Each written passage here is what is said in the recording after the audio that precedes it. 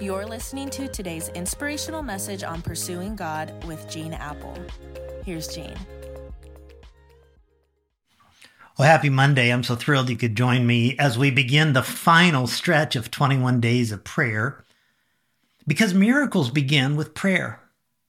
If you want to see a miracle in your life, in your marriage, in your finances, in your health, in your family, in our church, it's not going to happen apart from prayer.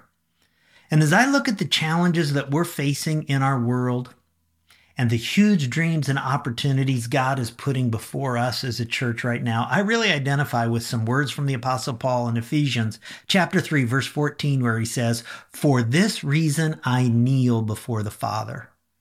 For what reason was Paul kneeling before the Father? Well, in this passage, Paul devotes himself to three types of praying. So over the next few days, I want to use his words here to challenge you and to challenge me to these three kinds of prayers. The first challenge in these verses is a call to purposeful prayer. Not praying that's just going through the motions, not just praying those memorized prayers, God is great, God is good, let us thank him for our food, but praying with a specific purpose in mind. Paul says in Ephesians 3:14, "For this reason." Now, what reason was Paul talking about?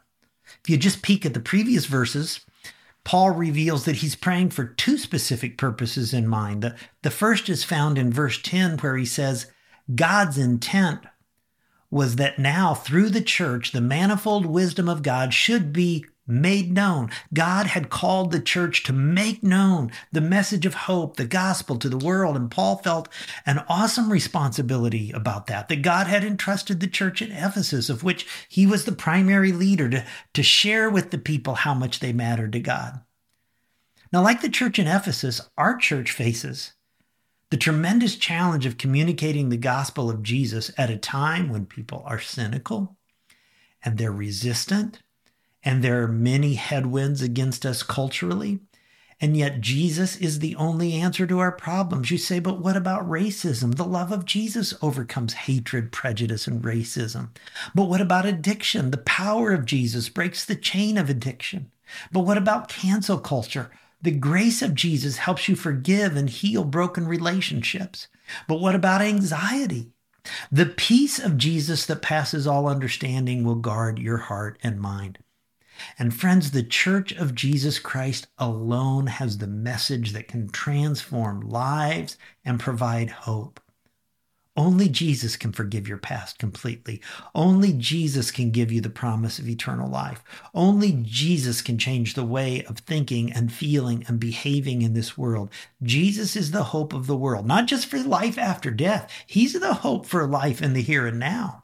And this gospel entrusted to us, it is our responsibility to share it in our local communities and around the globe. And I'm thankful that Eastside isn't alone in that assignment. There are countless churches who teach the Bible and are doing their best to aggressively and attractively and authentically bring Jesus to our world.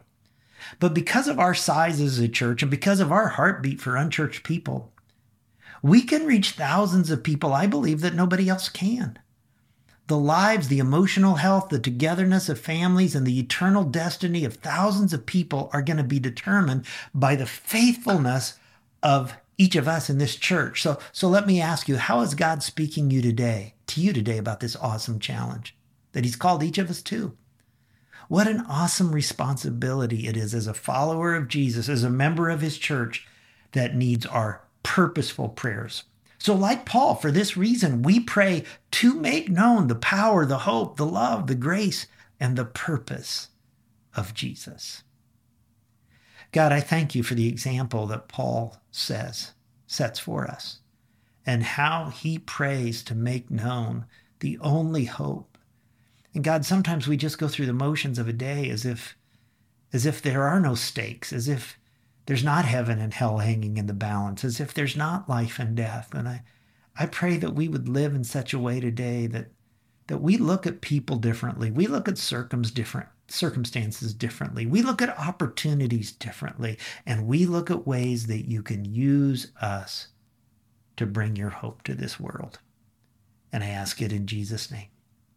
Amen. God wants to use you today. Look for opportunities. He'll bring them. See you tomorrow.